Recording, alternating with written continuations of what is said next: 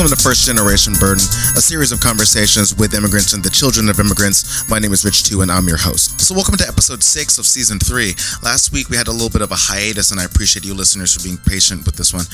Also, usually episode 6 will be the last of a season for me, but I think I might do a couple more and stagger out the releases, so just be on the lookout. Today is a slightly different format as we talk to Derek Roberts, a designer and art director currently living in England. We met a couple years ago when we were both at Nike over in Oregon. His family came to the UK from the Caribbean by way of St. Vincent and Barbados. We talk about his early days growing up in England and how he got his start in the product and apparel world by taking creative risk. This eventually got him a job in Ohio and at Abercrombie & Fitch, which led to his dream job at Nike. Then we also get into how he connected with the classic American brand Pendleton, where he got to work with both Marvel and Star Wars brands.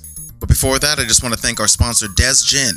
Des Gin is an American modern gin with a mission to unite design with the spirit industry. Designed both inside and out, it merges the traditional and the unconventional.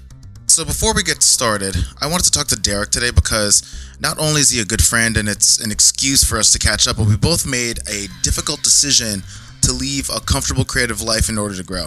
I think today's conversation is about what it means to live your dream and the importance of being true to yourself. So I hope you guys really get something out of it. So without further ado, here's Derek Roberts.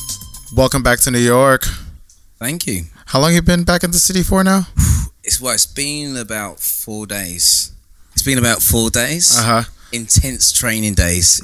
What does that even mean? Oh, intense training, like actual being on the train. It's just life training. It's just like intense.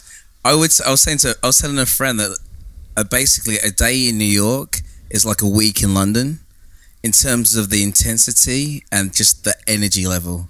Really? Yeah. So how hard has it been acclimating back to the city? I think it's kind of easy because I was saying to a friend that, you know, I think that New York kind of feels like part of me, that there's certain places that I've lived for a certain amount of time that as soon as I hit the ground and talk to one person or go to a store, it's like I've never left. It's like really? Home.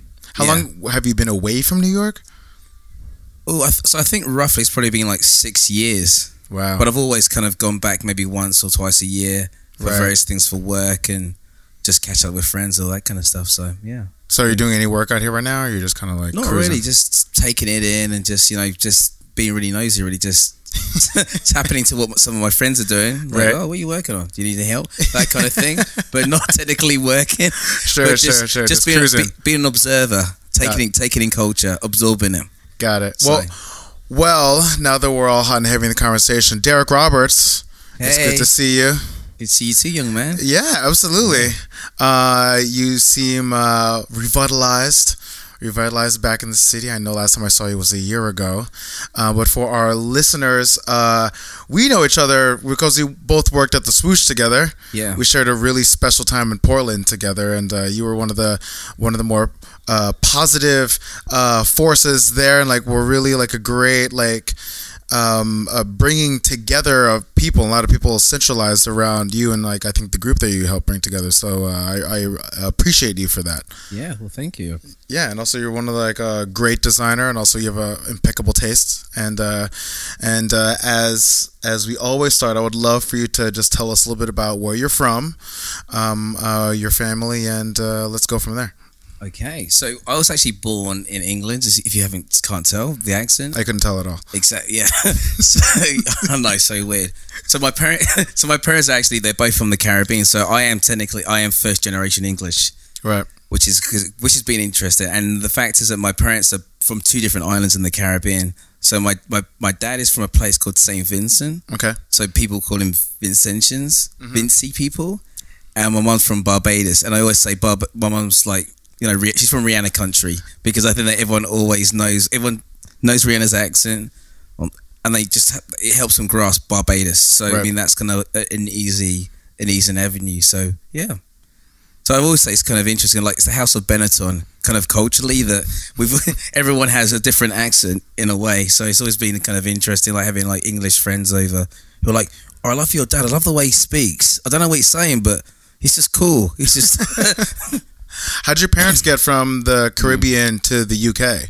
So my parents were part of they call it the Windrush generation. So I think that in the 60s, I've probably got this wrong and people are going to sue me for it.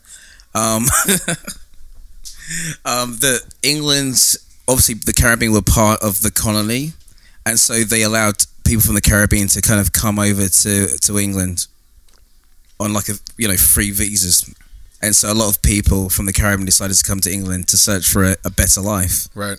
And so my parents, obviously not knowing each other, they decided to come to England and see what they could do. And so my dad generally came over to kind of find a trade, and my mum came over as a trainee nurse. Wow. So she came over with her sister, and they both kind of trained together. And as time progressed, she was going out meeting people. She kind of stumbled across my dad, or he probably saw her and was like, I like that. Bit smooth. He was a very smooth man, smoother than me. Because I saw pictures, very snappy dressed. He's always he was just that guy. You see, like even like now, he's the guy just wearing a really tight, really kind of clean suit, just really kind of clean style and just nice shoes. And he always had a car. My dad was like, it's always about the cars. So the cars were always like new brand car, super polished, super shiny, and he'd always have his his catalog pose for all the pictures that he took with one of his friends. Well, when I was a kid, I feel that this is really interesting because when I was a kid, I always looked at my dad. My dad was always wearing like Christian Dior tracksuits and stuff. Yeah. And he had like chains, medallions, he had rings on. And I always looked at him as like, here is what I want to hold myself up to from a standard of steeziness. Yeah. And I feel like that's the same way for you, yeah? And I think that's pretty fun. That's pretty funny you say that because, that's pretty what led us in the world of design. There's the whole idea of right. like, from the early age, obviously when you're a kid, you don't really know what design is, but you're kind of very exposed to, I guess, like the styling of, of the way people look and just, the environment that you're kind of put in. Right. And I think that for me, it's like, obviously being a kid in England, like my parents from the Caribbean, so my influences as a kid, I remember going to like soca parties and... Soca parties? Soca is like a type of music from the Caribbean. Okay. It's hard to explain exactly. Different from what's happening outside, right? Similar, but less bass. Got it. For the listener, I live in a 2-floor walk-up, so outside the door, there's just literally like music blasting out there. And I'd really say like in terms of like Caribbean music, everyone knows what reggae is. Right. So I always think like soca is like a turned down version. It's like a turned down version of reggae. The beats are usually not as hard, and it's got more of a kind of chirpy sound. It's just more fun. It's just, I would say, good kind of clean. Well, maybe not clean. It can be a little bit racy sometimes, but it definitely has a good kind of vibe. You don't really get many fights at soca parties. So going back to your parents and coming into going to the UK, right? Yeah. Like, what's the cultural shift from the Caribbean to the UK? Did they ever talk about like the differences and how that affected like your upbringing necessarily? Yeah, they did actually. It's really shocking because I think that my dad being obviously a black man from the Caribbean, that his experience to my mum was very different. So he was very much, I'd say, like on the front line. So moving to a town in England, there was like a really small black community, and obviously there was definitely kind of frictions between I say locals, but the people who were born and bred in English, like white English people. Right. Some were very kind of accommodating, but there was also some who were kind of like, I don't want you in the country. So I've heard from my dad like various stories of just things that kind of happened, just generally just at certain times, at certain nights. Police would recommend that he didn't go to certain places, or the guys that he hung with, like, you guys shouldn't really be here because they might be trouble, right? Purely because of just racial kind of tensions within the area. Really? Yeah. Is that something that you ever felt growing up, or is that feel different from a generational perspective? I think as a generation perspective, I think things changed. I think that being in the 80s in England, it's funny because I think that it was a very brutal time in terms of there was a real honesty, and I think that in America there was the same kind of honesty in terms of advertising. That I always remember like watching. I watched MTV a lot as well as a kid in England. That one of my really kind of strong memories was watching when the whole AIDS epidemic. Yeah. In America, and they used to have those really hard adverts which were grey and black, and they were saying, well, if you don't wear a condom you might die, right. And it was that very kind of that stark reality. The adverts weren't colourful, they're very dark, very dingy, very serious, and I felt that life in the 80s in England was very, very serious. But you had fun, but then it definitely was more kind of rugged.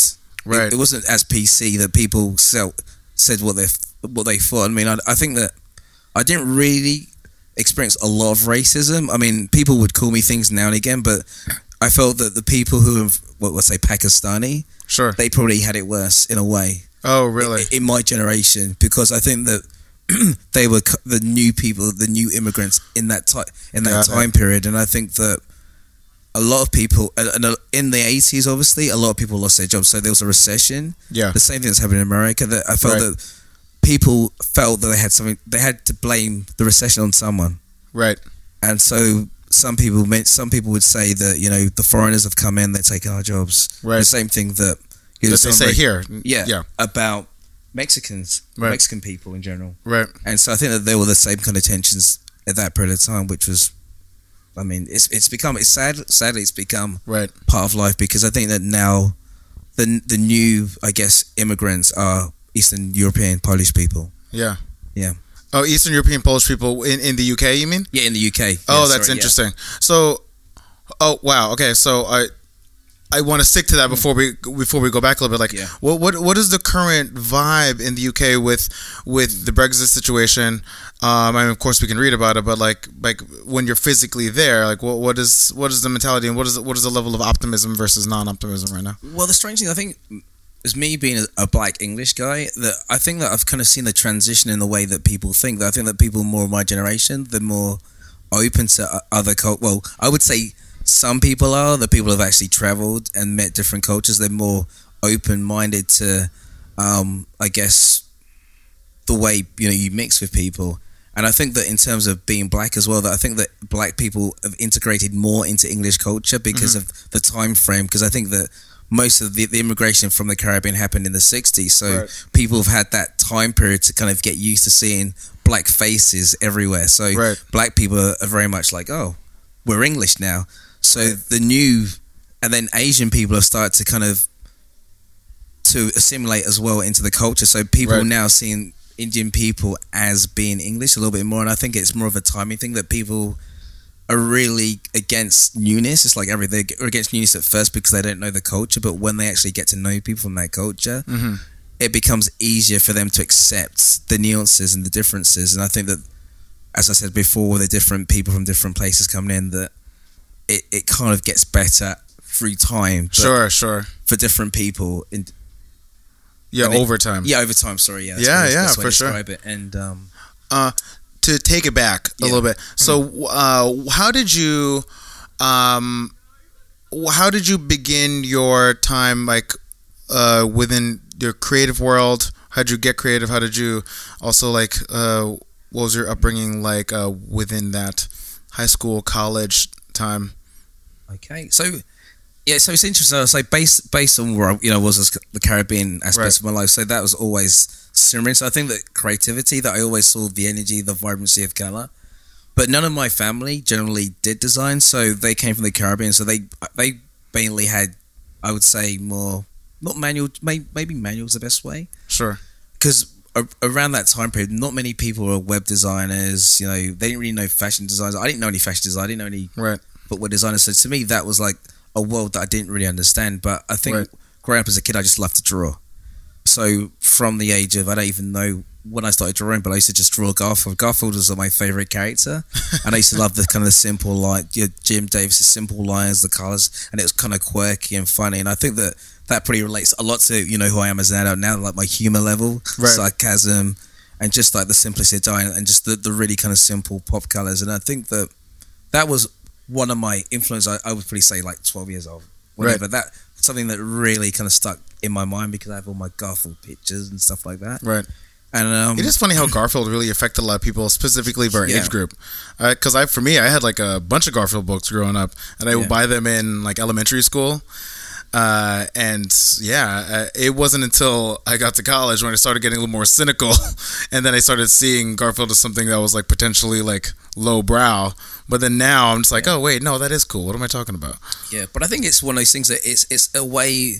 It's an easy way for kids to understand design in a way. Well, it's not really design, but it's the whole idea. It's a type of design. It's a type of design that it's not accessible to people. It's easily accessible to people because I think that when I was a kid, I never went to museums or anything like that. So all my creativity was based around my own imagination and the things I saw around me.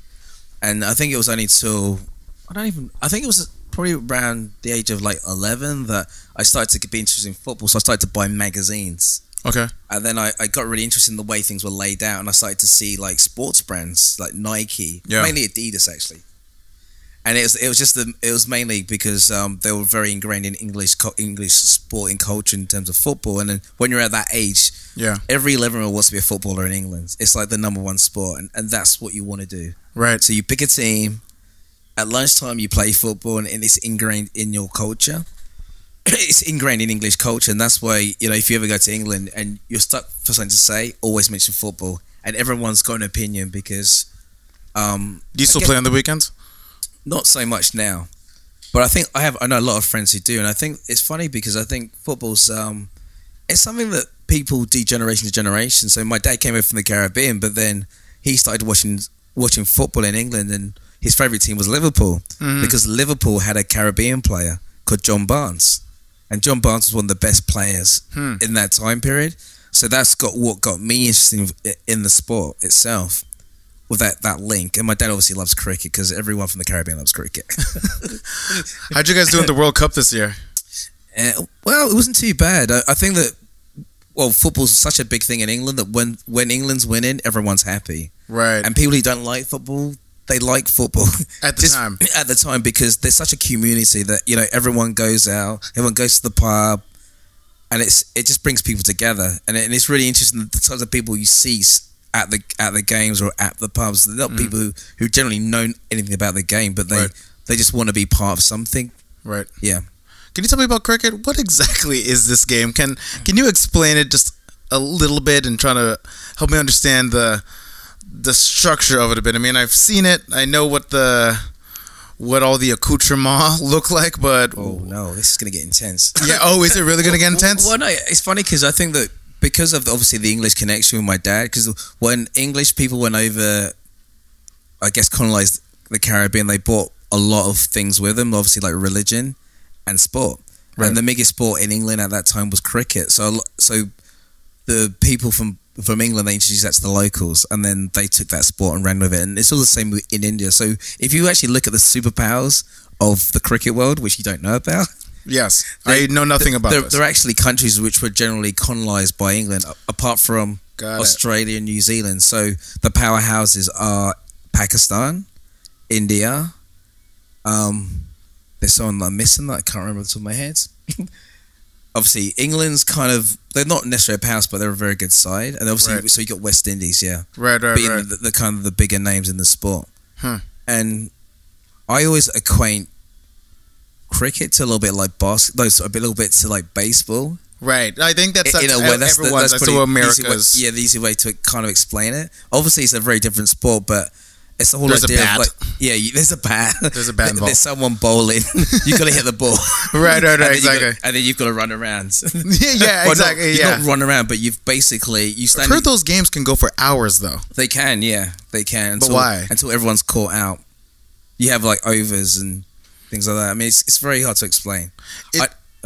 I know what we're gonna say. I was gonna say because I don't really know all of it myself, but I know little bits and pieces. I mean, I have played, but you know, because the funny thing is, people are like, oh, so what do you play at school? And I was like, cricket. And they're like, what? And I was like, so English. I was like, well, yeah, the most English. It is.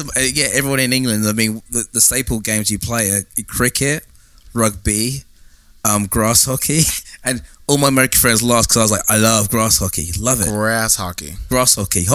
Oh, just regular hockey, but on grass. On the grass, yeah. Got it. Okay. And then obviously football. I mean, and do actually play basketball as well, but everyone usually plays basketball really badly and we're all kind of like 5'8". Are British people just short in general? Well, I mean, I think it's just most English people don't really play basketball to a really high level, so it's very rare that you meet someone who's really good at basketball because they actually, most people who are really big, they either play basketball or so they always play rugby or football. I mean, that's because it's a bigger sport within that country, and I think that in America, most athletes would either go to play, you know, if they're if they're big and beefy, and they can run, they probably would play American football or basketball over playing soccer. Really? And how much did sport really affect you when you were growing up? Like from a physical aspect, you were playing it. Yeah. Well, I think that sports definitely ingrained in me, and I think that that's also aligned with just design. Because I think that it's funny that I was going through old sketchbook as a kid, and I had loads of references to things that I kind of liked as a 15-year-old. And I realized that, being at my age now, that a lot of those things, I've actually been part of those companies, like, Nike, and all those things. You've worked at a lot of really interesting companies, actually. And it is weird that I've had all these things kind of interlaced in my life. Like, I lived in Ohio, and my friend introduced me to LeBron James. Right. And I went to a game when he was a kid. And then the funny thing was that I ended up at Nike. And then... Right. Actually, wait. So let's take it back for a second. Like, so you leave university... Yeah. And you're presumably you got a degree in design, yes, or yeah. So my story was I went to university. I want to know how you got here. Okay, because to be completely transparent, you're different from everyone else I've ever talked to for this podcast in that you've lived here, you emigrated here, but then you left here too. Yeah. And like by choice. So there's an interesting mindset that I want to kind of dip into about the person who comes here and then leaves, and then but the future's still wide open. I'm so curious. So I think as a kid, this really sounds really weird. I remember I was like maybe like 16 or something like that, and I used to hang out with local friends. But I think I always had this thing inside of me that I always wanted to meet different people, and I used to invite my friends, like, let's go to another area and meet these people, and they never wanted to. So I was always the one who was searching for newness, and I realized that that's something that's always been with me. And when I got to the age of universities, I started to look at universities. Obviously, I live outside London, and I wanted to go to London because it's a city, everything happens. But then I also looked outside the local areas, a place that I've never been, that I'd never really visit as certainly in my early 20s. And then so I was like, okay, I'm going to go to this place called Loughborough in the middle of England. What is it called? Loughborough. Yeah. And the funny thing about Loughborough, it's one of the top sports universities and art colleges in the country. Oh, really? Yeah. So a lot of the people who go there are internationals in various sports. So you have like international runners who go there to train because their facilities are phenomenal. But also in that respect, they have a really great art college as well. And I always wanted to go to art college, and I was like, this could be great. So I ended up going to Loughborough, and because I was really interested in the kind of creativity side of things, I didn't really know what I wanted to do, and I actually signed up for a course called Multimedia Textiles. And so the course was all about innovation. So it was very unusual course that they didn't really have this course anywhere else in England. So the course was split into 3 different kind of fragments. So for the first kind of semester, you learned about, I think it was print design. The second semester was weave, and then the third, what they call it traditionally, multimedia. So multimedia was very open in terms of what it could be. So the idea behind the course was that you could either create the material that you want to use, or you can manipulate things that you found and create something new in that respect. And those ideas could flow into fashion or flow into, I guess, into industry, as in it could be a composite that you use on a car, it could be furniture, it could be whatever you want to do. So after the first year, I was kind of thinking I could do all these things, but then I was like, multimedia textiles sounds amazing. So you just have to create things. Right. You don't necessarily need to know what the endpoint is, but once you create a material or you learn to manipulate something in a certain way, you can work out where that thing ends up. And was this very tactile course and tactile direction for you from a creation standpoint? Because I know that we work very much within a digital space, but even at Nike, I always knew you to be like very much a materials guy as well, and very knowledgeable in that space. Yeah, I mean, you pretty much nailed it. And I think that from that course, I was like, well, this could be exciting because I can pretty much do anything.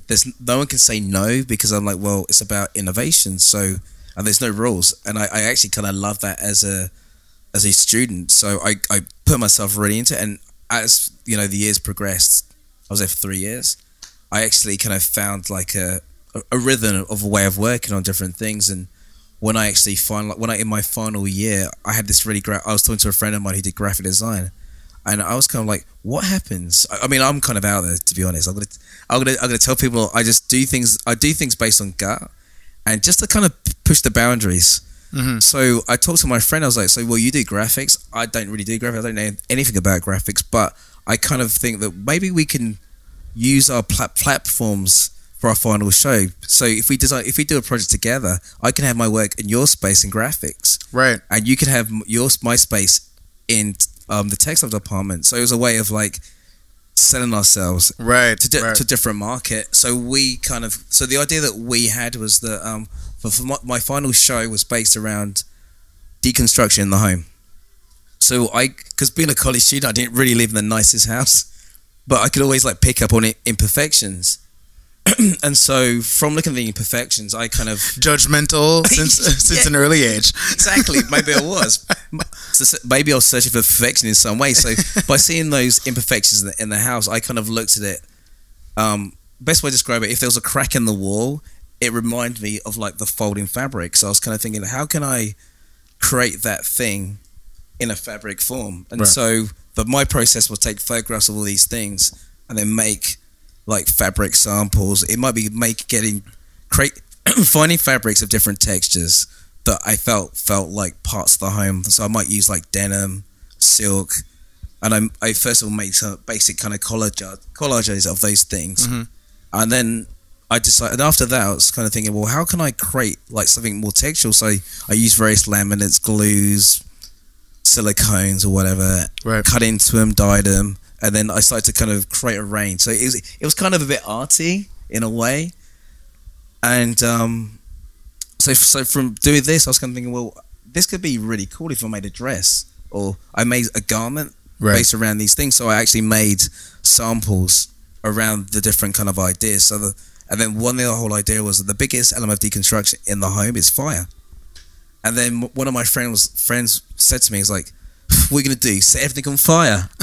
And I was like, sounds like a challenge. We find a project. And I was kind of thinking, whoa, that could be a really amazing idea, a really amazing visual. That in my head, I was like, my brain was like, the light bulb went off. And I was thinking, okay, destruction. I've got all these nice samples, but then if I made a dress, really nicely formed dress, and then set it on fire and had like the burnt dress hanging up in a white space, it'd feel like a gallery space. And I was like, there's something about that that's so impactful compared to like next to all these nice pretty samples. So then it tells a really kind of cohesive story, a really great narrative. And so from there I talked to my friend and I was like, what happens, you're good at editing, so why don't you tell my story as designer, like as a creative? So the story is that I'm in my bedroom building these sketchbooks, ripping pages out of my book. You film that, then you show my samples, me making the samples, and then you pan out to parts of the house. So it's telling that really strong narrative, and then the final aspect of it could be me holding the dress up, throwing it on the floor, and then manically pouring petrol in it, setting light. And he was like, "Yeah, that's cool." And I was like, that was the last show before you graduated university. Yeah, and I was like, because part of me was like, I need to be noticed. I need people to see me. Yeah. And I was also maybe a little bit jammy, maybe fortunate, but I always end up. I got offered a couple of placements before I finished. Right. So part of me was like, well, I've already got traction. I just need to get people's attention. I need people to look at me because I was like, I'm a student. I don't know anything, but I feel that I've got something to give. Right. And then when you graduated, what was your first move afterwards? So before I graduated, I was offered a placement to work in New York. Funny enough. Okay. So I came out to New York to work for a small textile studio. And what year was this? 2001, I think. Maybe it's 2000. It's a long time. Kind of old. I think it was maybe it's 2001. Hey man, right there with you. My brain's forgetting things all the time. So. And this is after 9/11, before 9/11. This was before. Wow. Yeah. Okay. It's really weird though. I mean, I have so many. Anyway, but we're going to that in a minute. And so I went out there as an intern. So I worked for this company called the Style Council. So my initial job was just designing small repeat prints, and that was just I got that based on what they saw in my final show because I had photography, illustrations, but I also had these pieces, and I think that they really liked the versatility in the work that I did. And so I came over as an intern and I started working on those kind of things. So I'd make small collages for t-shirts and just illustrate things. And I did use Illustrator at a very basic level, and I think that was the first time that I was kind of like, oh, I don't really know. I kind of know a little bit of Illustrator, but I don't know enough, and I need to learn quickly. Right. And so then I actually invested in the computer, and I bought a book, and I was like, well, I need to learn. So a lot of the skills I learned were very self-taught, and I was the annoying intern that asked so many questions. Then like, he's really nice, but he asks too many questions. Like, how do you do that? You just talk so damn much. and I got that, and a part of me was like, I kind of felt a bit put out that, they didn't say it to me, but then I was like, it's life. I mean, I'm at that stage now that it doesn't annoy me when people always question, but I can understand that they were doing their job at that particular time. Yeah. And so that's kind of like how my kind of progression into graphics happened. Yeah. And then when I was in New York, obviously, I actually got offered another placement in Paris, and they're like, hey, we want you to work in Paris based on this work we saw at university. It's really exciting. And then I basically, I think I went back to England for a small period of time, and then I was in Paris, and I was thinking to myself, this design stuff's easy. Yeah, this is easy. Like it's like it just comes to you like right, that. Right. And so I worked for so easy to get a job. Exactly, but then I'm like, obviously, I'm an intern. Right. I'm not like making big bucks. I'm an intern, so it's kind of like I'm kind of hired help to a certain respect. Yeah. So I worked at a company called Pezza Design. So I was doing the same kind of thing, just working on small kind of collages, illustrations for fashion. They were mainly for fashion companies like Miss 60 at the time. So like the teenage girl market, which was pretty interesting to me because I liked it, but then I also was like, I don't know if this is really my thing, but I just kind of tried to enjoy the experience for what it was. Right. Yeah. Sorry, there's like a ton of noise out there. This like noisier than usual, considering. Then I'm here. Yeah, there you go. Exactly. Derek Roberts in the building. That's how you know. Paparazzi in the house, yo. Hands up. Yeah. Okay, so when you're here in New York, and then so you go to Paris. You don't go to Paris. Oh, sorry. Yeah. So I go to Paris. Okay. And I work in Paris for I think like 2-3 months. Amazing. I mean, but to be honest, my French is not amazing at all. It's not even very good. But the funny thing is that I think that part of me, I've always had this thing inside of me. Is like I don't really know what I'm doing. Yeah. But I feel that I need to do it because if I don't do it, I'm really going to regret it. And it's like kind of baptism of fire that I'm kind of scared like everyone else. Yeah. But then I'm like, well, I don't want to miss opportunity. I don't want to look back and think, well, I could have done this, I could have done that. And yeah, me too. Well, I'm the exact same way. And I'm just kind of like, do it. Right. And so I did it, and I enjoyed it. But then I realized that it was just a moment in time, and it was a great moment. And then I came back to England. Yeah. Because I had to have an operation, boring story anyway. But so yeah, I had to have an operation, so I couldn't really do anything for a couple of months. And then I joined an agency, just a general kind of textile designer agency, and I ended up getting a job at a place called Disler Designs. And so they basically did the similar kind of things I've done in the past, but they did it for more retail companies. I think they're more well known for production in terms of production uniforms. So they did work with like Nike and a couple of English companies called Marks and Spencers. Gotcha. And yeah, and I think I freelanced there, and then I got a job. I ended up getting a job there, and I worked there for a couple of years. Wow.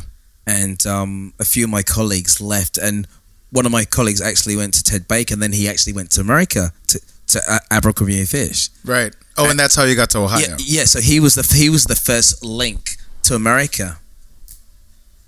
And the funny thing about that I realized that when I was in America the first time, I actually did work that was bought by Abercrombie, but I actually never knew the brand. I didn't know anything. To be honest, I didn't really know anything about the brand. I just did some designs they bought, and I was like, cool, I got paid.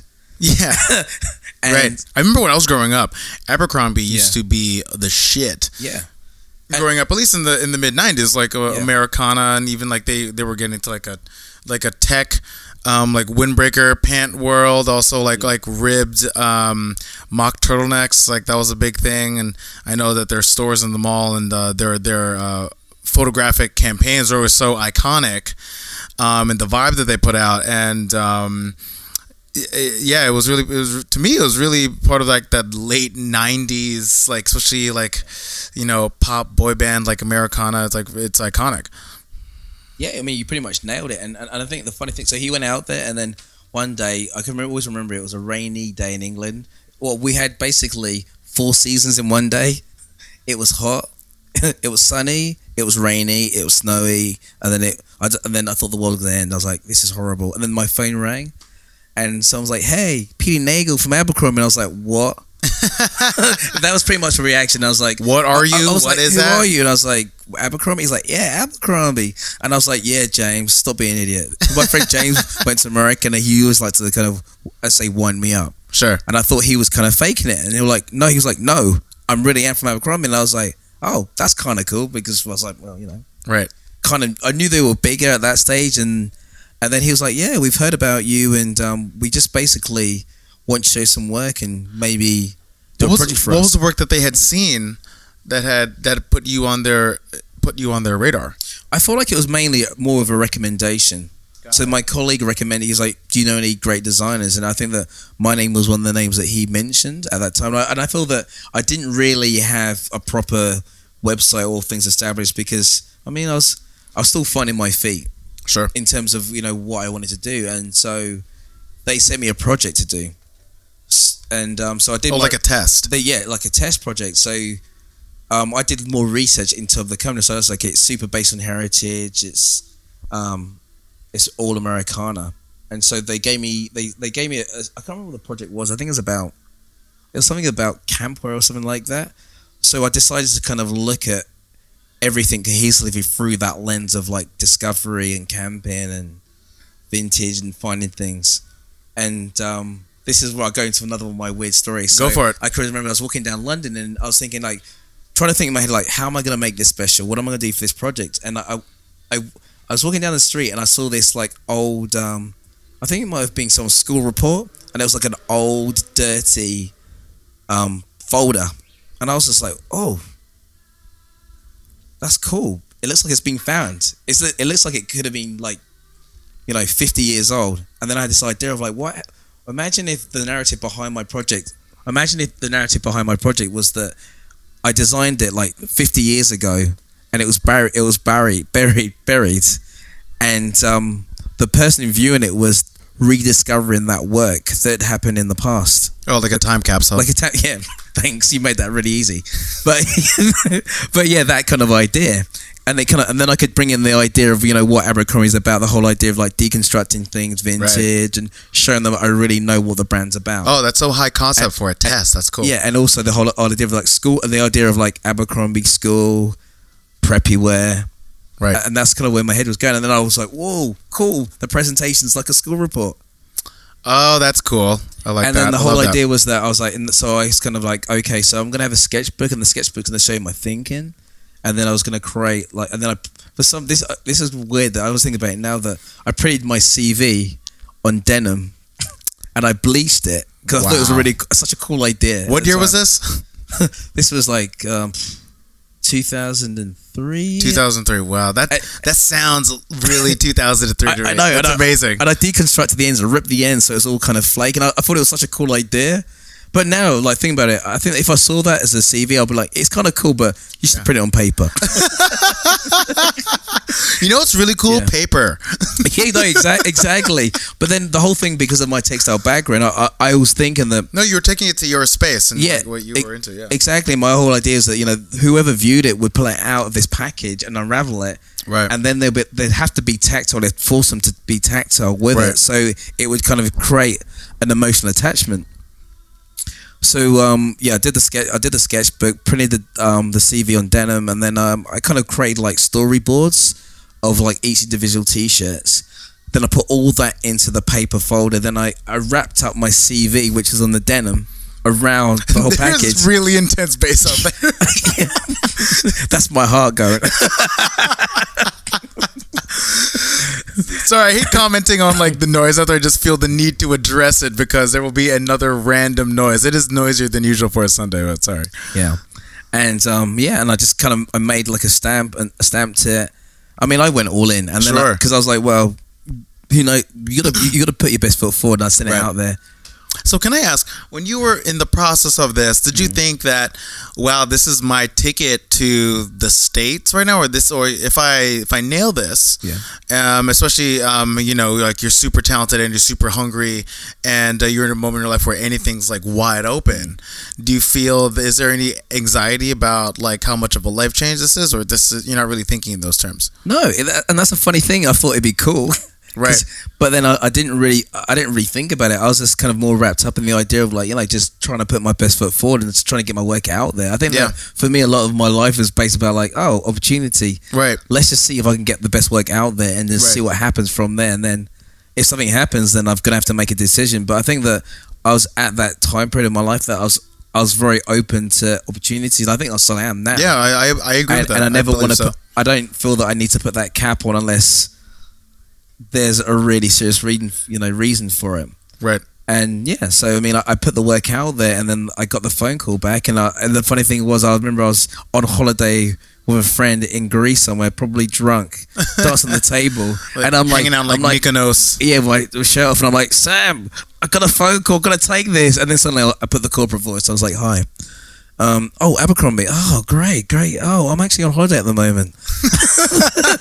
Not half cut. And they're like, hey, we want to interview next week. And I was like, well, I'm on holiday, and I actually land on the Thursday, and they were, we want to see you on the Saturday. And I'm like, oh. And I freaked out because I'm on holiday. Yeah. I want to prepare myself for this interview, but they gave me a day. And then it's that kind of thought. I was like, I've got one chance. Yeah. And who knows if it's going to come through again. Like an Eminem song. It is. And part of me was like, well, what's the worst that can happen? They're going to fly me out. I go there. And so you go from Greece back to the UK. For a day. I think it's like a day. And then Abercrombie flies out to the States. Yeah. And so basically my body is jet lagged as hell. I look like, not that I smoke, but I look like I smoked like 2 bowls, whatever that is. And I've got super red eye. Super red eye. And I go into the interview, and I don't really know much about the interview process because I never really interviewed at a really big corporate company. So in my head, it's going to be like one person. So I sit in this like small booth, and then one guy comes in, and I tell him the story, and I'm like, I know that you're obviously we're making eye contact. I was like, I know you're looking at my eyes. I'm not on drugs. I'm just super jet lagged. I've been on holiday because I was like, you want to make the best impression, and I think that I didn't want people to make that judgment call. I was like, I'm very professional. What I try to be. For sure. And so I had that conversation once, and then I'm thinking, oh, maybe another person comes in. And then after about 3 people, I was thinking, this is it. And I think in the end, I got interviewed by, I think it was like 5 different people. Oh, wow. Different levels within the company, and came home and then got the phone call. And the funny thing was, I remember about walking through Abercrombie campus, that it was so American to me. And I mean, I felt that Abercrombie wasn't really my style. They're just shirtless dudes like playing football in a quad or something. Yeah, and wearing cargo pants. It reminded me of like Dawson's Creek. And I remember I used to love Dawson's Creek as a kid, but I didn't really. I would probably say that it Pacey. wasn't in terms of Dawson, Pacey. Exactly. I forget the girls' names. I can't either. Keep going. But I think in terms of the visual, the stylings wasn't really my style, and I was like more of a Fred Perry. Jeans kind of class kind of guy. So I think I wore that on my interview. Actually, I wore like a Fred Perry polo, some shorts, and some trainers. Obviously, always wear heat on my feet. And I could just remember walking around me. I mean, I don't know if I get it, but there's some really good-looking people around here, and I can handle that. And so that was like my part of like thinking maybe this is a great opportunity. Yeah, totally. For where I am is like rainy, dark. And so had the interview and everything, and then I think after a month or two, they're like, "Hey, you've got a job," and I was like, "Mom," because I remember the whole conversation with my mom. I was like, "This company in America, they want to interview me." She's like, "Do you want to go?" And I was like, "It's an opportunity." And my dad was kind of like, "Do it." And so when I got the offer, I was like, "It's real. They're gonna give me a job. It's happening." And my parents said, "Yeah, they were all for it." And the thing is, I always respected and really have with my parents. They never told me no, because I think that I was working in a space where they didn't have any knowledge of. And even now, my dad says my son makes dresses. That's what he used to say to his friends. And I was like, Dad, technically, I did it once, but I don't make dresses. Yes, I have made a dress. Yeah. And it was a good one. Exactly, and that's what's really funny about the whole relationship. And my mum was just kind of like, she's like, do whatever you need, and yeah. Right. So I ended up working at Abercrombie. I always say through some of the glory years. So I worked in the men's team, and I worked on all the really horrible conversation tees. The conversation tees. That's what they used to call them, conversation. So they were the ones that kind of said something like, I'm trying to think of a good one. Do they just have slogans on them? Yeah, taglines. There'll be like a graphic and a slogan. Oh, yeah, like, got it. I'd tap that, and there'd be like a bottle with a man's hand hitting the top or something. Oh, got it. Yeah. And then they would have like frayed sleeve edges Sometimes, potentially, yeah. and then sometimes like a pop stitch or Yeah. something. Yeah. So a lot of people would call them humor tees, but Humor they're tees. very much humor tees based Got on it. college humor. So it's like Sure. I guess like hot topic tees. Sure. That kind of, But like a little more elevated. yeah. I mean, But then you also have like a yeah. tag. Yeah, sorry, typically. I would say elevated in terms of the quality. Yeah. But in terms of the actual content, not really highbrow. Some of it was. Some of it was a lot. It was it was very borderline.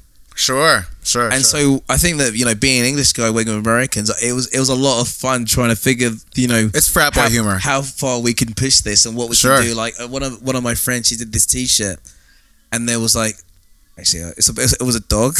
I shouldn't really say this because people's go like, I love dogs, and there was a dog, which was a chow, and it had like a tire print over its stomach, and the slogan was "Chow down," which I thought was kind of funny, but it was kind of sad at the same time. I apologize to everyone who's There were no chows hurt in the making Exactly. of that T-shirt. And I do love dogs, but I just felt the way she depicted the image of the T-shirt was hilarious. Wow. And how long were you at Abercrombie for? So I was there for 5 years. That's a long time.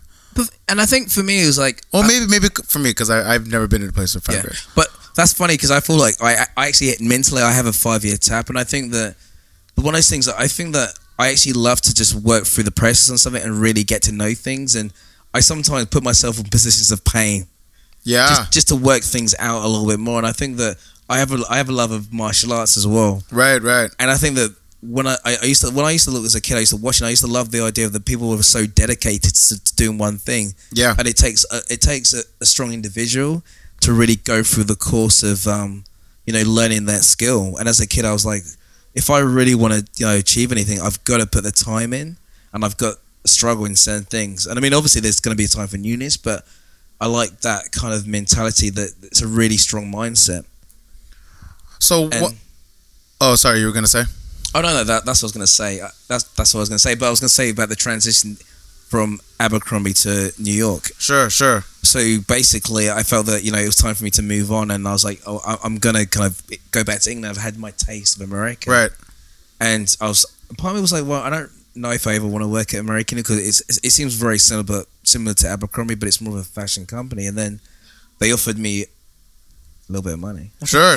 And it seemed like a great opportunity. And I was working on men's at Abercrombie. They wanted me to work on women's. And I was thinking, well, as I said before, why not? It's going to be a challenge. But then it's another string in my bow, my string. Yeah. Whatever you want to say. Yeah. Another notch on your belt. Notch on my belt. Yeah. Another skill that I could actually try and master, and I can like use that to propel me forward in the future. Yeah.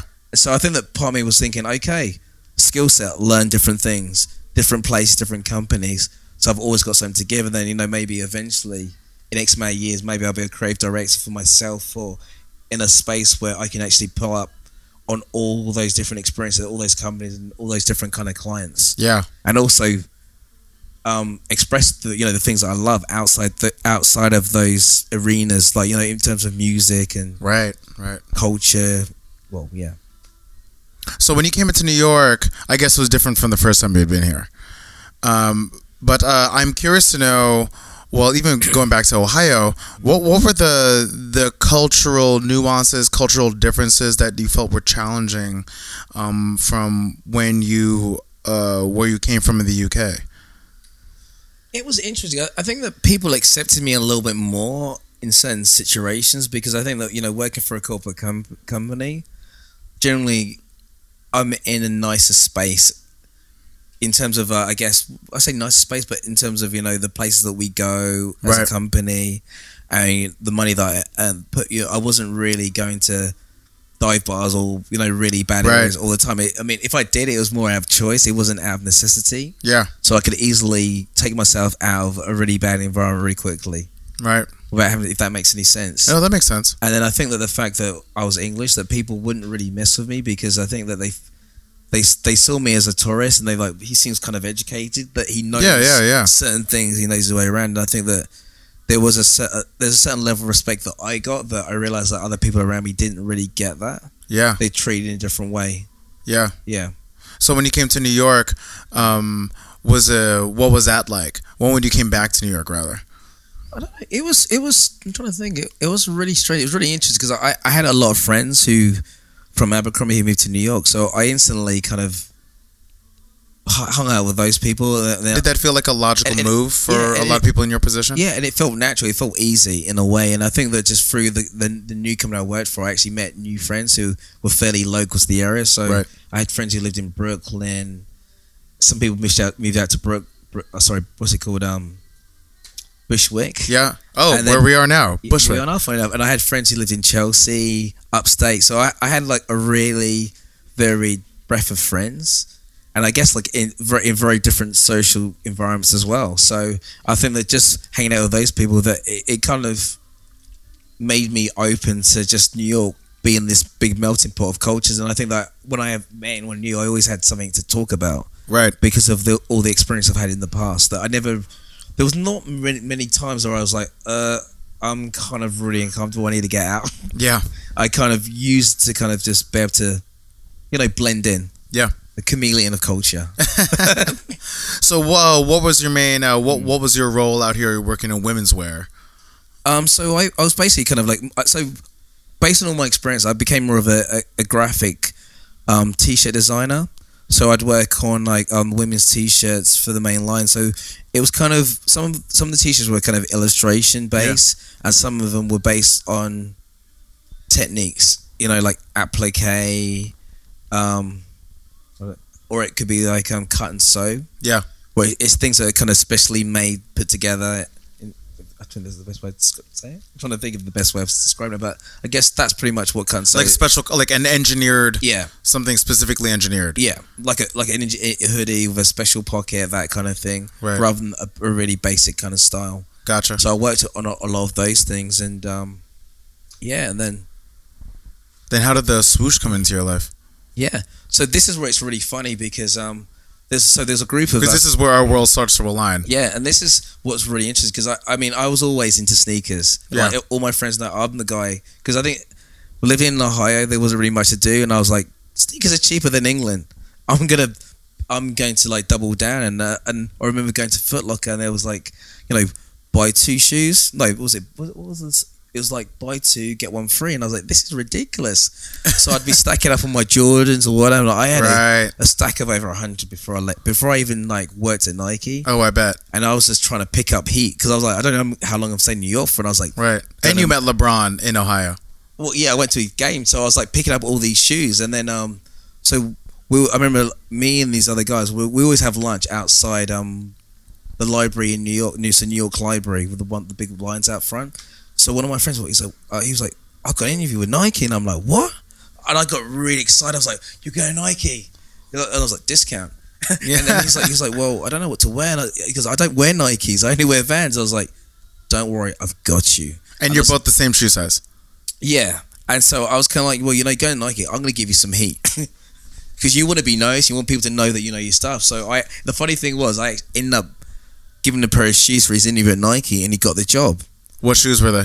I think they were like probably Air Max 95s. Sure. They might have been pink or something. They were pretty crazy. Wherever they were, they were pretty fly. Right, something classic. Yeah, something classic but fly.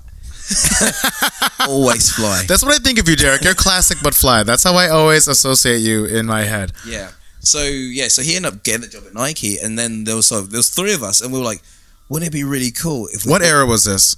So I'm trying to think now. So it's like 2012, I think. Got it, okay. So he was the first one to be picked by Nike. So we were like, wouldn't it be really cool if we all got jobs at Nike? And I remember we all had this conversation. It was one of the weirdest thing. I don't know whether we spoke it into reality. Yeah. But then within a couple of months, the guy that I used to work with directly he went to Nike, so he got a job at Nike. And then I was kind of bummed because I was the only one who really liked Nike.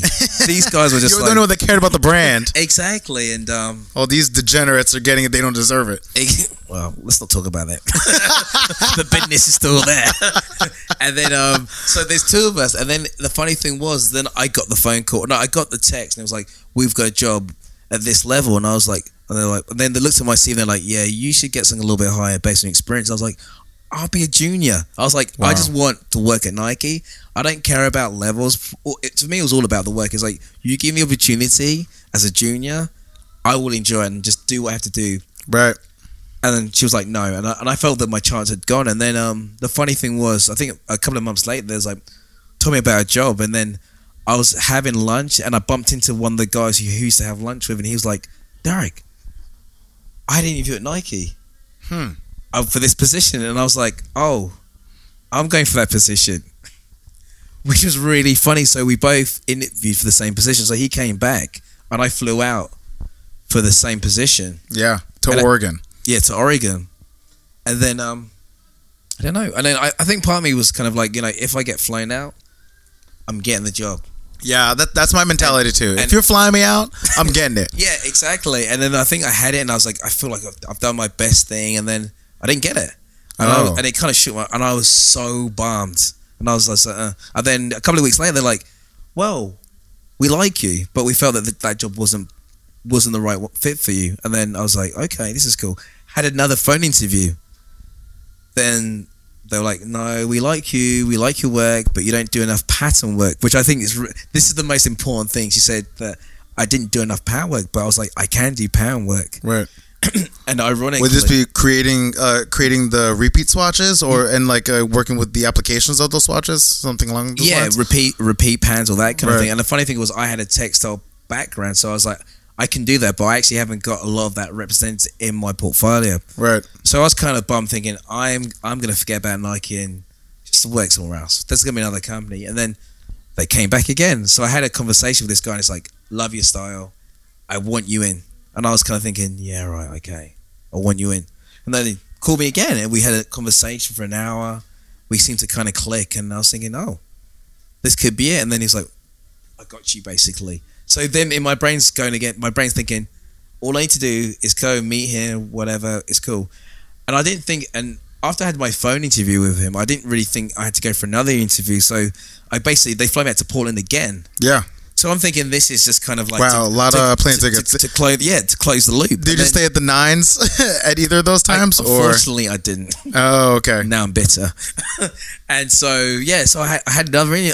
So I thought I was going to have like a small interview with him.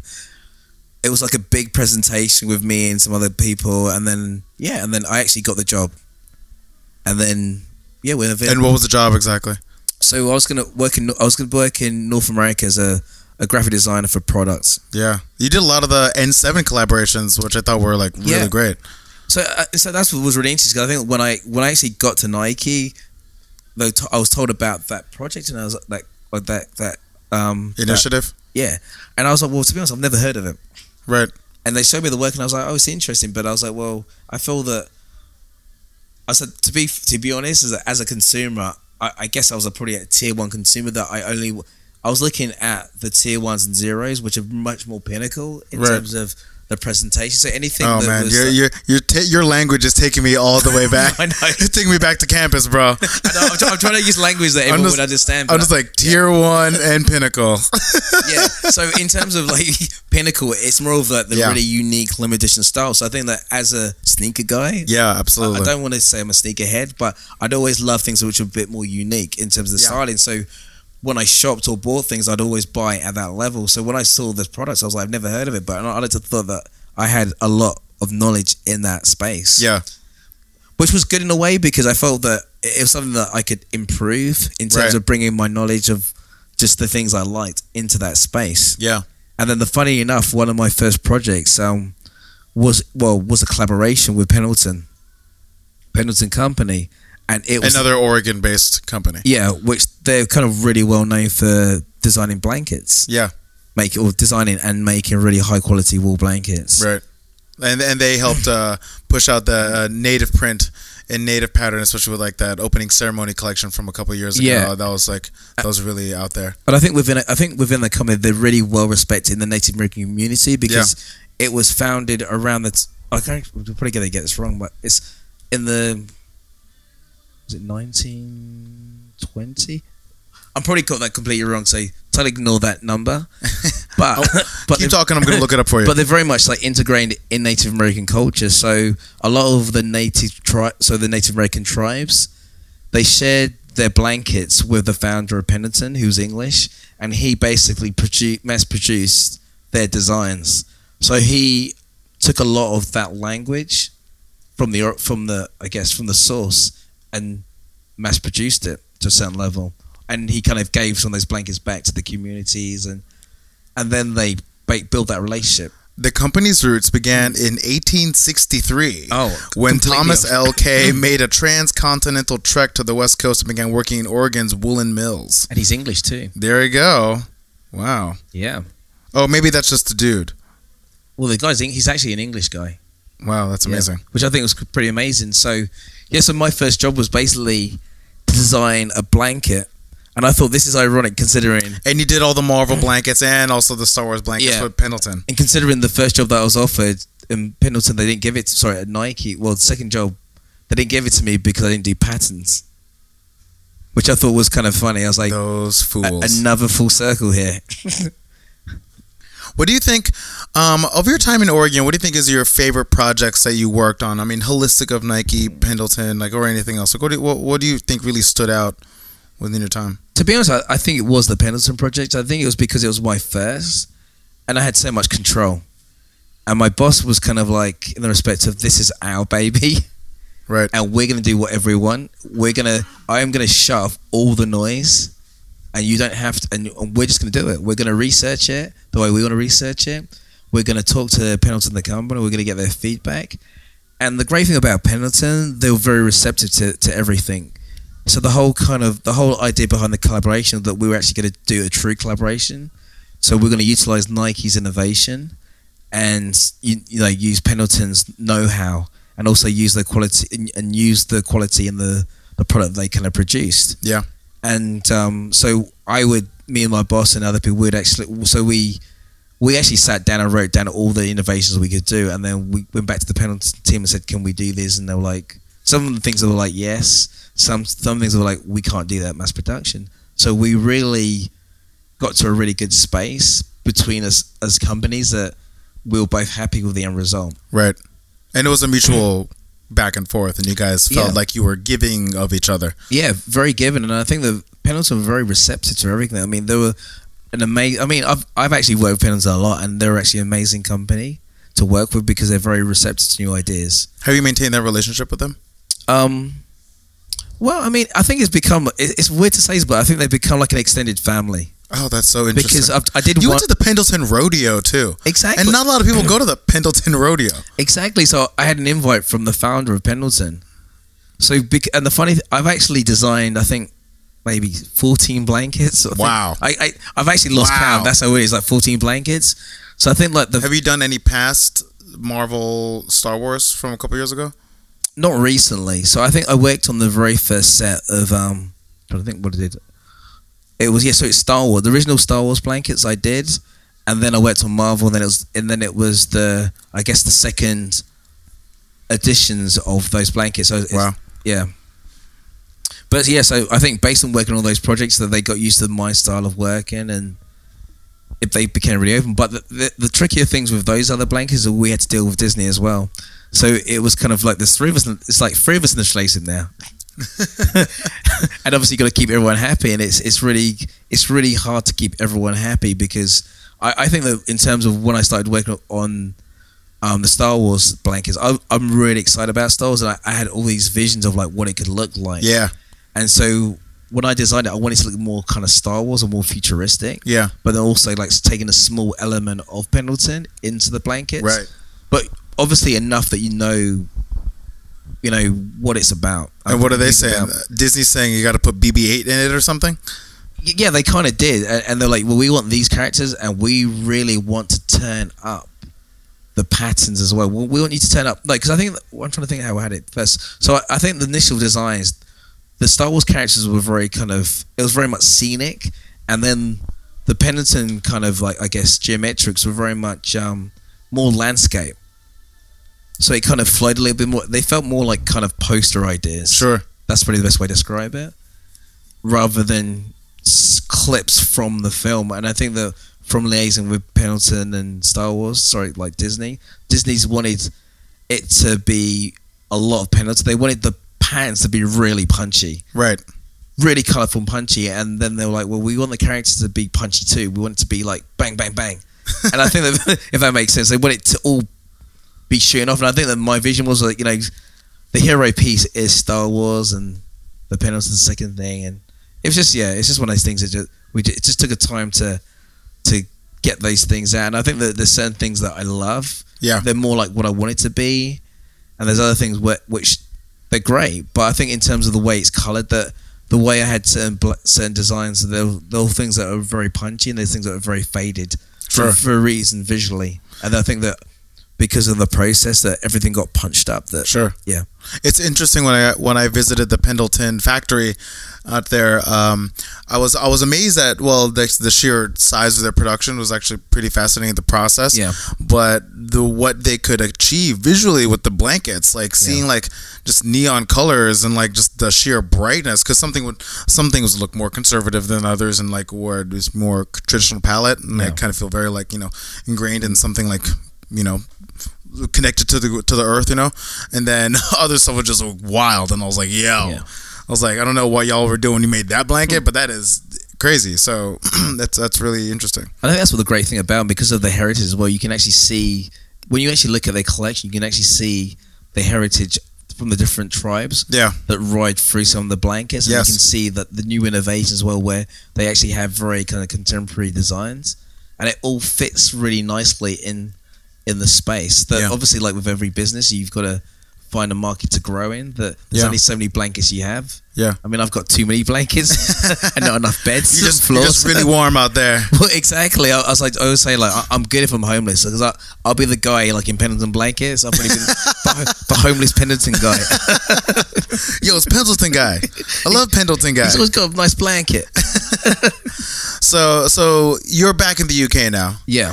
So can I ask, like, what is from a person who's come to the States, who's left the States, like you've done something that a lot of people on this podcast have not done. Like, what's the mindset? Like, do you think, do you miss the States? Are you glad you're back? Like, do you think America failed you on some level? Like what's your thought on leaving, coming back, or you wanted to leave for personal reasons? Like, what is it? Well, it's weird, because I think that, when I was a kid, I always had visions of things. It's always like, I think that when I was maybe like 15, I was like, it'd be cool to work cool to be at art college.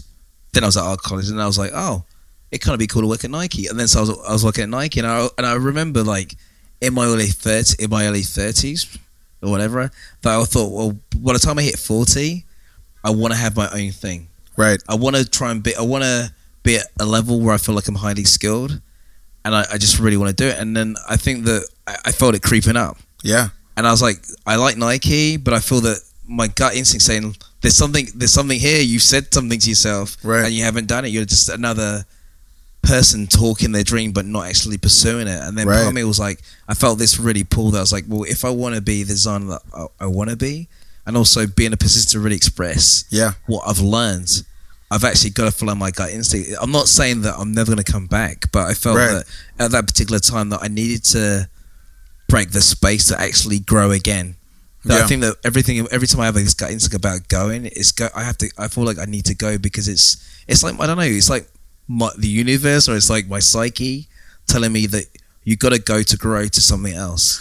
It's funny, into a new space. Yeah, it's funny because you and I left at around the same time. Yeah, we left Portland around the same time. Yeah, and also we left the company around the same time. Yeah. And for the same reasons, I know that we would have these conversations, you and I, just out to lunch on campus. It was like, about personal growth and about wanting to keep pushing. And it's like, in order to push, we felt that we both had to like make the hard decision. Yeah. Like how hard was the decision for you? It was hard enough, but I think it was one of those things that I think I always felt it. It was like, I think probably like a year before I left, I kind of felt it. I went home and I was like, I kind of need to work in Europe. And it's weird as that, because I think that in my head as a kid, I always was like, when I was 15, I kind of said to myself, the coolest job in the world would be an international designer. Yeah, like be a designer where I can actually work. James Bond design. Yeah, exactly. That I could go to Japan and work in Japan. I can go to like America, and I think that, you know, I've always had these ideas in the back of my mind. And I think that that's kind of where my lust for travel has happened and culture. That I've kind of been living that thing without thinking about it. Right. And then because of that, I actually kind of felt that pull to kind of come back to England. But then when I came back to England, I was like, I don't really think this is the end of the chapter. That a lot of people are like, you're never gonna come back, but I was like, I have. Right. I came when I was an intern. I worked in America, went to England, then I came back. So in my mind, the doors are always open. So that's why I always tell people, I'm like, could be back tomorrow, next year. So I was like, don't worry about it. I'm always around. I'm everywhere. And then maybe one day I might settle down. But the way I kind of feel that, you know, the world is full of opportunities, and if there's an opportunity that feels right to me, that I'm always going to take the opportunity. So wherever it is. How do you feel about America right now? When you having visited, like, you know, at various points within the last couple of years, I suppose. Like, what do you think? Do you feel like you left the situation that you needed to leave? It's weird because I think that I've been kind of fortunate to, you know, work with some really talented people, but really open-minded. Yeah. And I think that, you know, within a creative space, you work with people from different nationalities, and I like to think that most have less social biases, or I mean, everyone puts people into boxes, but I like to think that most people's boxes change. And so I think that in respect of, it's been a really wonderful experience working in those settings. But then I also realised that how fractured society is within America, within England, and then, you know, what people say and what people feel comfortable saying, and people don't really feel that I think there's a lack of kind of humanity sometimes. And I mean, I've heard things where I have to call people out. I'm like, you can't say that. And I think that in England it might kind of be kind of, you know, race things about Muslims and Christians. And I mean, I hear people say, why do Muslim people have to wear those things? And I would always say, you know, why is that any different to, you know, a Christian nun wearing her thing? And it's like, you know, who are you to say that somebody can't? Someone's thing is like just as good as someone else's thing. Exactly. And who are you to not let someone celebrate their religion, right, or what they believe in? And that's what really upsets me, that a lot of people don't like something, so they feel that people can't celebrate that. And for me, is that's the beauty of life, is that you have a diverse group of friends or people around you that have different views. Hopefully not extremist views, of course. Sure. But in terms of they celebrate different religions, or they come from a different culture, different place. But the fact is that, you know, we're all human beings, that we can share our joys in life. Right.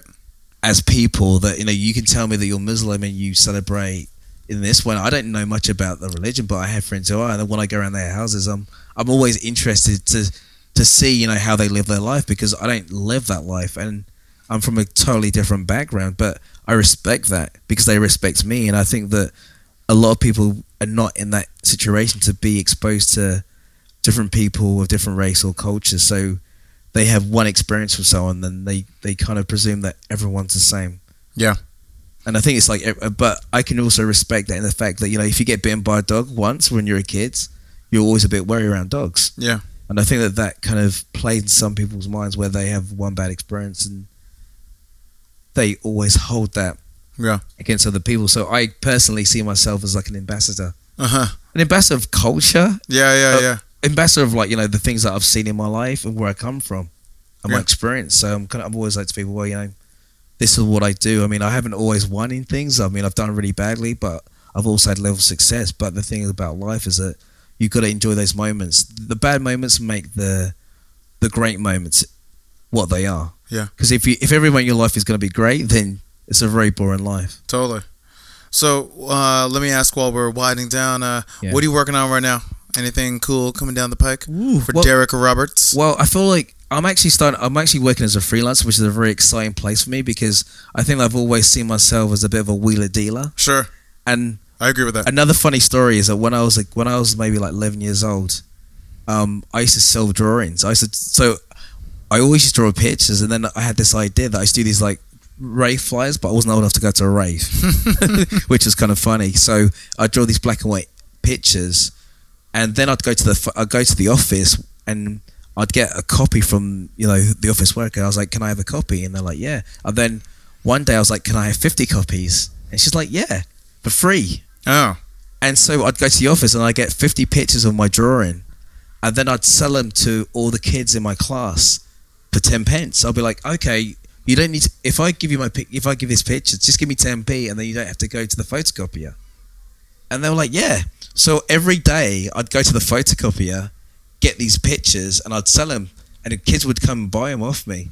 And what? then- Like trading cards? Yeah. So basically, I would pay nothing for these. I'd draw the picture, go to the office, get 50 copies, charge all these other kids 10p. I mean, it sounds silly now, like 10p, 20p. Yeah. I'd make my lunch money, and my mum would give me lunch money too. So I did that for, I don't know, I did that for about a year, and it's really funny because my friends back in my hometown, they still talk about it, and there was some times where I'd have like one image, and I'd be like, "Okay, it's my last one, 20p, doubling up." People were like, "I really want that," and they'd buy it off me. And to this day, people were like, "I've still got your flyer from when you're like 12 years old, like picture on your wall." And I think it's funny because I think that's always been ingrained in me. Like, you can see that I always talk about the full circle thing, that a lot of the things I do now are based on things I did as a kid. About Like a hustle testing mentality. about testing myself, doing something different, and flipping the script, interacting, moving, and just trying different things with different people. Yeah. Yeah. So I pretty didn't answer your question, did I? No. You're good. Like, So, new projects. Yes. Okay. Yes. So, so I'm actually, so as a freelancer, I've been picking up different projects. I've been working in like kind of promotional space. I was working with a promotional company in England that were doing flyers and laminates for a music event in Soho. That was one thing that I was working on, and now I'm actually waiting to start a job working on innovational concepts. I can't give the name away at the moment. Gotcha. But I'm working for various sports brands. Gotcha. And I'll be kind of working on innovation. So it can be working on packaging for special presentations or special events. So, hence like Nike might have a special football event in London. Got it. And they have jerseys made. I'll be working on the jerseys and, figuring out the illustrations or the basic kind of concept. That's one idea, but Sure. it could be anything basically. It's just like I'm the concept guy. Yeah, totally. That's tight. Yeah. So one last thing. What are your top 3 favorite sneakers? Oof. Oh, this is I could be here. Get all as day. specific as possible. I'm starting to sweat. This is the hard one. Well, I think it's got to be my favorite. The ones at the moment that I'm wearing are the Safari Pack Air Max 1s. Atmos. Animal Pack. Animal Pack, yeah. 90s. No, I love those. But those aren't the re-release. Those are pre. No, these are the re-release. These are the re-release. Yeah. Don't you have another colorway of those? Yeah. So I have the 98s. No, so not 97, sorry. You have the 97s? Yeah, the 90s and 97s. In the Animal Pack? Yeah. Got it. Okay. But I think it's funny because I think that most of my favorite shoes are the Atmos ones. Like I have the Atmos camo ones. I think they're from, what year were they? They're kind of a duck camo. The duck camo ones. The duck camo. Yeah. Atmos duck camo. Okay. Yeah, they're pretty fly. I gotta Google this shit. Atmos duck camo what? Air Max 90s. Yeah. Oh yes. Oh, I saw you wearing these the other day. Okay, yeah. Classics. Yeah, so I think that they're classics. I think that they're one of my favorite pairs. Oh, they're on StockX for $800 right now. Yeah. There you go. What else? Give me a couple others. I need to know. I actually love the Yeezy 2s, but I don't like to wear in terms of comfort. But you have the Red Octobers, right? Or you have another color? No, I have the black and the grey ones. Gotcha, Platinum. black and greys. In terms of, I love the design, but I don't like the comfort. Oh, really? Why? I think it's the heel because it's got like a very kind of hard heel, and it doesn't seem very. Like that molded heel. And I always find after a certain amount of time it's really uncomfortable. But in terms of the aesthetic, I really love the way it looks, and I think that I also love the kind of classic Jordan 3. Oh yeah, love a Jordan 3. Yeah. Jordan 3 is a solid one. Yeah, I think they're pretty much like my favorite shoes. Really? But I guess it's like I mean, in terms of those particular styles, but I guess that those silhouettes I warm to quite a lot. Right. As shoes, yeah. So yeah, that makes sense. Derek Roberts, thank you so much for joining us today. It's been a pleasure having you in my home. Well, it's been beautiful being here, and you know, what I was gonna say, it's never a chore. It's always a pleasure, never a chore. Thanks, brother. Okay, thank you. All right, bye. So thanks, Derek, for coming through. It's actually just nice to catch up with an old friend. And I want to give it up to Desjin, our sponsor, Ben Sounds on Music. Make sure to subscribe to us on iTunes. And if you want to follow me on social media, it's Rich_TU on Instagram, Twitter, and all those other places. Thanks for listening to First Generation Burden. I'm Rich 2. Bye.